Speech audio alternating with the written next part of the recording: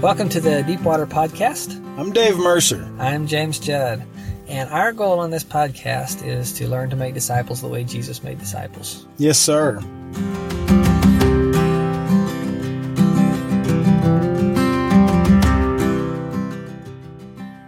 Welcome to another episode of the Deepwater Podcast. So today, I guess it was after the second or third episode, my brother asked me, he's like, so why do you call it Deepwater? Like maybe everyone, they may not catch all the connections of why you call it the Deepwater Podcast. So today we were just going to chat about why do we call it the Deepwater Podcast? Why do we host it on a website called Luke5.com? And what in the world that means, and why we should always keep making vague water analogies in our podcasting life. Dave, if I can, let me just paint a picture for you of Luke 5. Luke 5 is one of my favorite passages, has been for about 3 years now. Yeah, I've heard you talk about it. Yeah. So it started out, I was waiting for the birth of my third child, and that's how I know how many years it's been a favorite. And I was reading this book, and it was about a guy who had worked in Southwest China, maybe around the turn of the century, around 1900. And he worked with the people called the Lisu. And there was this point in time, like, things just hadn't been going, and then there was this point in time, and the title of the chapter was "and the nets broke," and it's just this huge move of God among this people. And it's a great book. I believe it's called, what's it called? I'll find the name and put it in the podcast notes. I want to say Mountain Rain or something like that. Anyway, so that started me studying Luke 5, and the more I studied it, the more I liked it. So let me paint a picture for you. This is how I picture Luke 5 happening, and we're just talking the first 11 verses. So, Jesus, he's by the lake of Galilee, or Gennesaret, as they say it here. And I don't know how it starts, but I picture it like he's down there by the sea. Someone comes and asks him a question. He answers it. As he's answering it, some other people gather. And then as other people gather and they like what they're hearing, they just, more and more people start gathering around Jesus. It gets to the point where they're like crowding in to hear him. And, was it, I don't know what, it starts out there's 10, and then there's 20, and then there's 50, and then maybe 100, maybe a couple hundred. And it gets to the point in time where Jesus is feeling the waters on his back of his heel. He looks around, sees a couple boats, picture a big burly fisherman by one of them, and the guys are cleaning their nets, and he says, "Hey, can I get in your boat?" And Peter says, "Yeah." And Jesus says, "Okay, just keep it right by the shore so I don't get crowded and I can teach." And then he sits down in the boat and he teaches. And I just imagine as he's teaching, not just the people, I mean, we already know they were crowding around him, but I imagine these fishermen, they're listening to him, and they're just like hanging on every word. And, just like we have things in our Bible, sometimes they're like, man, that's hard to understand. There was things in the Old Testament in the time what these men would have studied and known as the scriptures, things they didn't understand. Yeah. And I feel like as Jesus was explaining those and teaching them, like light bulbs were coming on, and they're just like, man, what an amazing teacher. And so he finishes teaching them. And by now I feel like it's probably the sun's up in the sky. You got the fishermen that have been cleaning their nets, sweat's kind of dripping off their face as they're doing their work. Peter's kind of idly working the oars. Finishes, the crowd leaves, and he turns to Peter and all of Peter's nets that are all packed up nice and tight. And he says, let's go out into deep water and let's throw our nets out for some fish. Let's do some fishing. And I could just imagine Peter thinking like, oh, are you kidding me? Oh, please tell me he didn't just say this.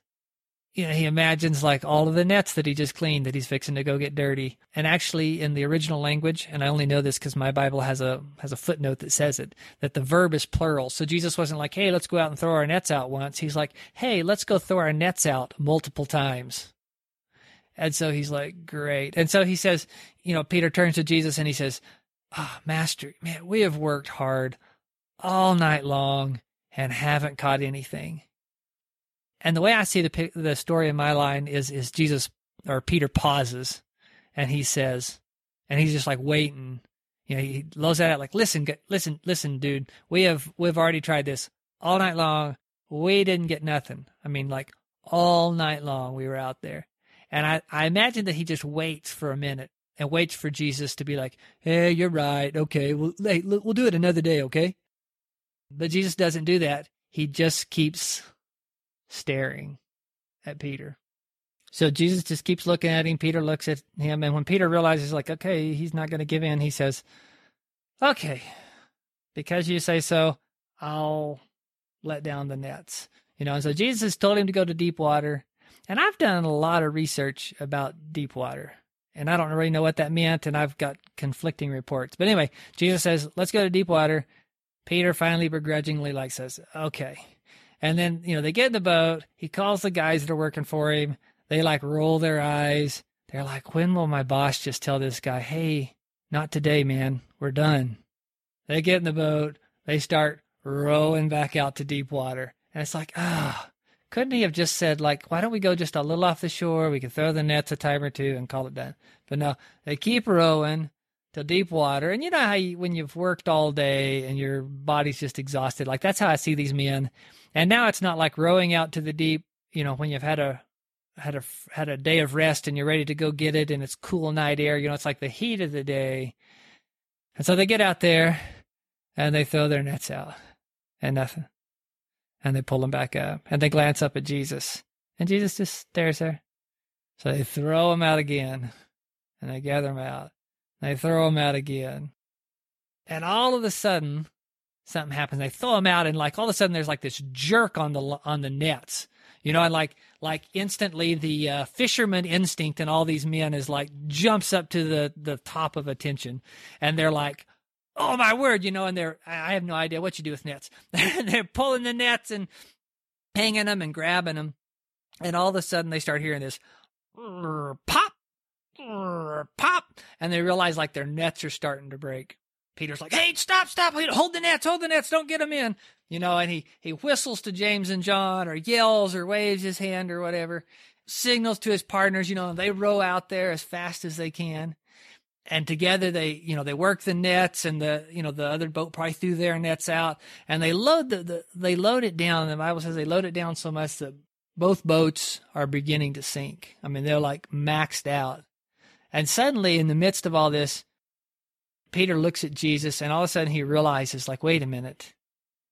This isn't just some great Bible teacher standing in my boat. I don't know what's happening, but this guy's different. And what I picture in my mind, it's as though it's just like a corner of Jesus' robe has come up, and a shot of his divinity has flashed out.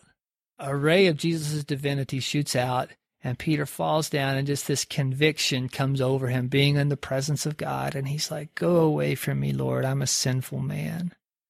And Jesus touches him, and he looks down at him, and he says, don't be afraid, Peter. This overwhelming sense of this dread of being in the presence of a holy God and being a sinful and dirty man. And Jesus says, don't be afraid. And then he goes back and he says, from now on, you're gonna catch men. And I don't know what the Greek says. In the Chinese, it says, in the same way, you're going to catch men. And it says they pulled their boats to shore, left everything, and followed Jesus. And so it's just this amazing story. And for me, what I think about is, I've looked up what that meant, tried to look up at fishing trends back in the beginning 0-something AD. And I get conflicting reports. The one thing that's clear from Scripture is that Peter didn't, wherever it was Jesus was sending him, Peter didn't want to go. He said, go out to deep water. And Peter's like, no, please not that. Anywhere but there. But the deep water, that's where the fish are. And that's where the nets begin to break. And so for us calling this podcast The Deep Water and making it about discipleship, I feel like when we will go where Jesus wants to go, where he sends us, and we'll do things the way Jesus did things, then we'll get the results that Jesus wants to get. And those will be the times when our nets are breaking, when the church overflows. Does that make any sense? You agree, disagree? Yeah, I'm kind of like you, James. I don't know a lot about the history, but I have heard that the fishing was done at night. Mm-hmm. Have you heard the same thing? Well, at least from this passage, we could say Peter had fished all night, so we at least know that was true. Okay, even if it was just that one time in his life. Yeah. Yeah, but we would assume that was a normal thing. Yeah. Yeah, the takeaway I get from it is basically that Jesus had a plan for what was going to happen, and for the disciples to realize the victory that Jesus had there. They had to let him call the shots as to where to go. And I get the feeling that they couldn't rely on their past experiences. Mm-hmm. You know, barring that Jesus is omniscient, or maybe you're of the school of thought that he laid aside certain omnipotent qualities of his divinity to be on earth. They were the experts. They should have known when it was or wasn't good to go, and they couldn't. It seems like if they had let themselves get caught up on what they knew, their past experiences, they never would have realized what happened. Yeah. What would have happened. Yeah. They had to obey. And it really was. Everything in their fisherman bodies had to have said, like, not this time, not right now. And we know later there's another place where Jesus is like, hey, throw your boats on the other side, your nets on the other side of the boat. So it wasn't even like this big change, but like, you have to obey and you have to do things Jesus's way. And for me, something that we've been missing as a church, something I missed for a good portion of my life, is this obedience to the command to make disciples.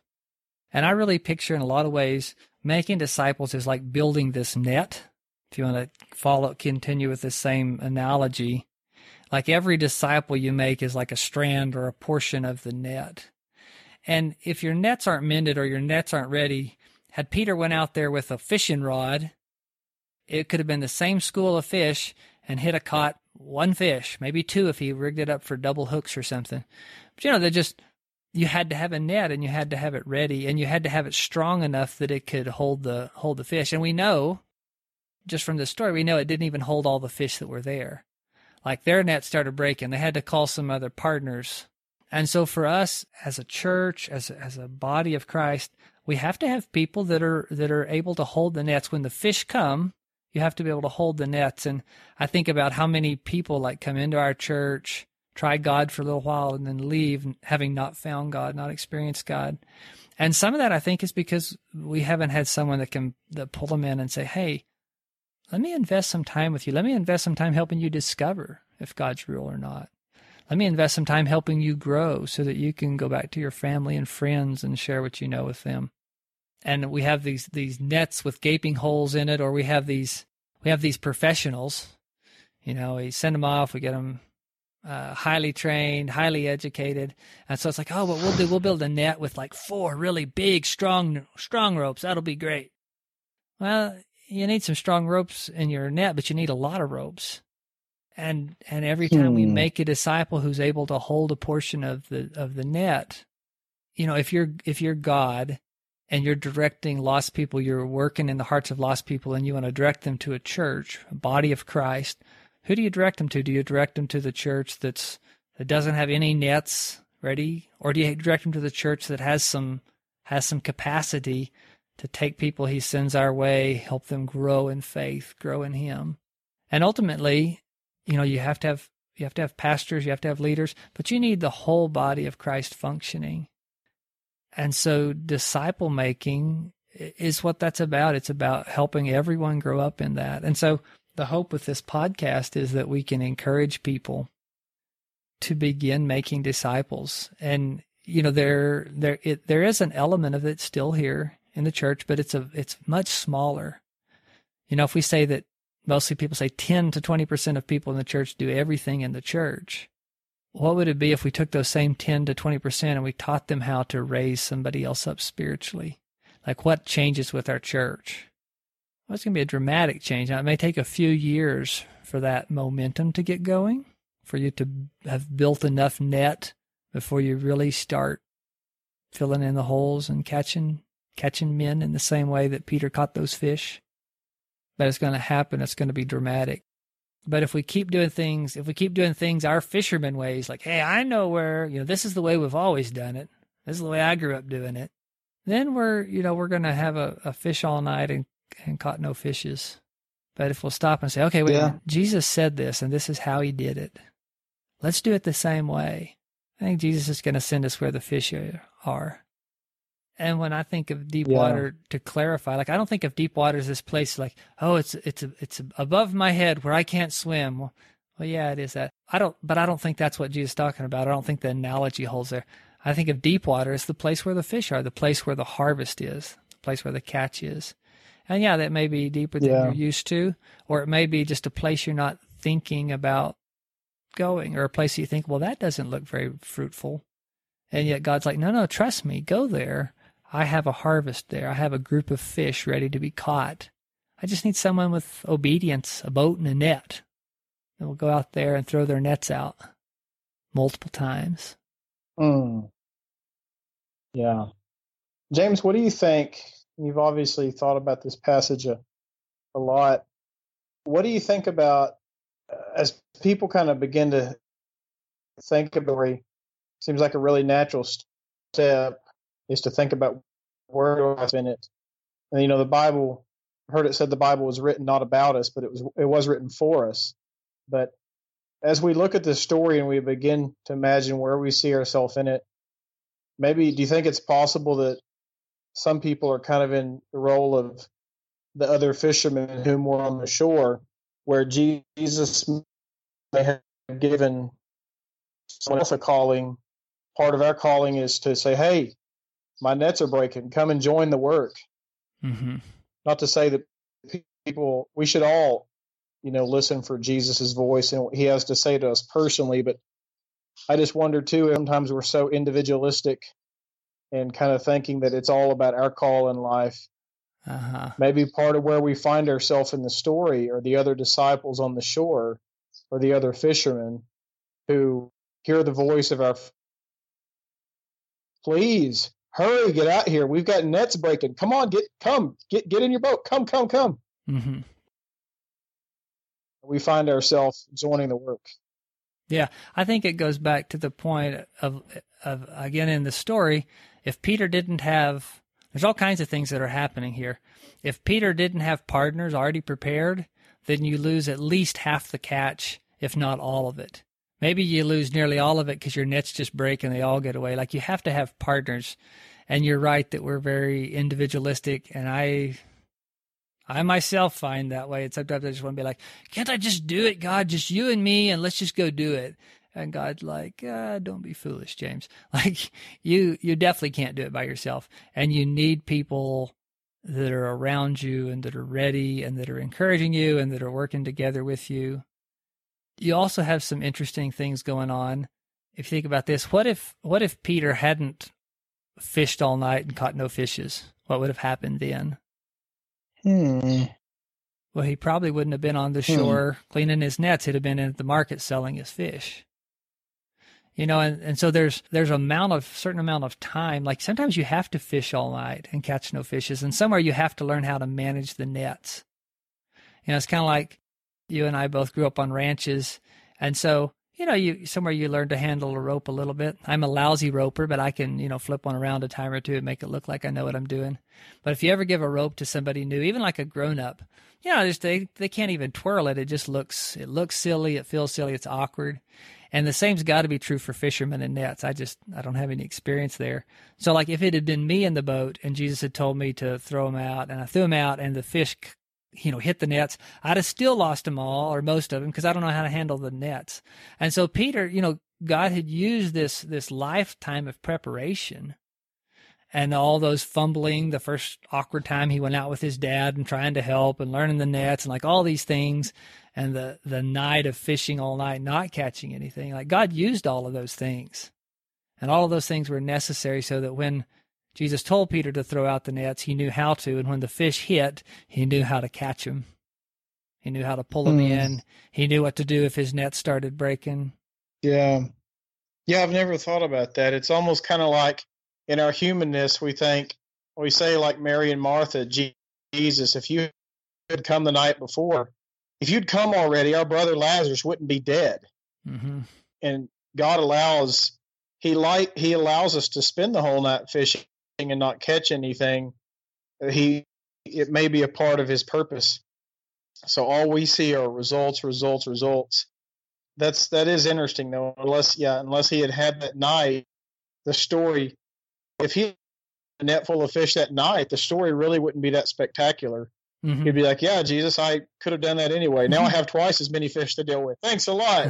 Yeah. I'm a great fisherman. Thanks. I love the way you teach. I'll come back sometime when you're speaking. Right? Yeah. But instead it changes the course of his life. And I think sometimes as mature and growing believers, sometimes we look around and we're like, God, man, where's my fruit? Like I am trying to follow you. What's going on? And God's training us, teaching us, and in his time. And sometimes I think back, it's like, man, God, why didn't I know about this when I was in college or 18 or the first time I ran into it? You know, like, why didn't I catch this? And God in his timing and his perfect timing knows everything. But I hope that there's a day, you know, where he sends me to deep water. And I hope I'm in there or on the journey now, you know, like I hope all these things are coming together. And we hope that there is a large harvest, and not just this harvest of fish that's like, wow, and we gut them and sell them, but like this harvest of men that in turn become fellow fishers of men, that learn how to be a part of the net, learn how to make another part of the net. And we have this huge harvest for the Lord. Because at this point in time in America, you know, our churches aren't keeping up with population growth. You know, generally speaking, we're losing the battle. And that's not what Jesus promised. He said, I will build my church and the gates of hell won't overcome it. And so we really hope with this podcast that it can be an encouragement to those of us who are already looking to grow in Christ to say, hey, listen, let's specifically look at this command. I think it's one of the most important commands in the Bible, Matthew 28, 18 through 20. And it's important enough that we've given it a name. There's only so many passages that we've given a name in the Bible, but this is one of them. One of the last commands Jesus gives to his followers before he ascends back up into heaven. Go and make disciples. And that major command there is make disciples. And so, well, let's look at that and let's see, well, how did Jesus make disciples? And let's try to do the same thing. And obviously, we're not going to get it done ourselves. We're going to need other Christian brothers and sisters. And also, we're not going to get it done without the Holy Spirit. It's not going to be this human effort or this super brainy, intelligent, deeper understanding, and we went out and did it. But no, we're going to obey Christ. Christ is going to work in us, through us, and lead us to where he's already working in lost people's lives. And he's going to bring them in, and he's going to raise them up, and they're going to bring their family and friends in. And we're going to see an amazing harvest. And that is why we call it the Deepwater Podcast. And we're really glad that you guys came along with us. And hope that you'll keep on coming with us. If you have a friend that you think would be interested, tell them about the podcast. We'd love for them to listen. We'd love to have more listeners. And also, if you have a friend that you think, wow, this would be great, you might start start meeting together with them and basically discipling one another to begin practicing. This is what it looks like. Now, if you have questions, please let us know. We're here to help. We love you guys. God bless you. Yeah, and if one thing I would say too, James, is if you're seeing God bring some victory in your life, if you're trying this out, making disciples, trying to follow Jesus on this journey, James has mentioned what our email is, podcast@luke5.com. Let us know. Let us be encouraged so we can be encouraged to go run the race better too. Yeah, exactly. Thank you, guys. Until next time, we'll see you. Later, Dan.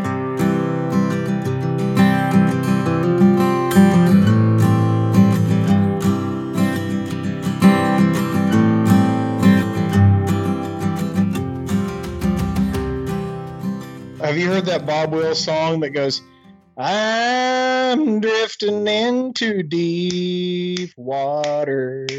I'm starting to care for you. Boom, boom, boom. And your love is getting deep water. Please be careful what you do. Have you ever heard that? No, I haven't, but I have now. We'll make it our new theme song. Yeah, it's one of those where he's like, now you want a romance, but I'm seeking love. I know I'll regret it when it ends. So not all the lyrics really fit our theme, but But the chorus, the The little chorus hook is like, pretty good. I'm drifting. Yeah. Yeah. Yeah. Well, really just one sentence of the chorus.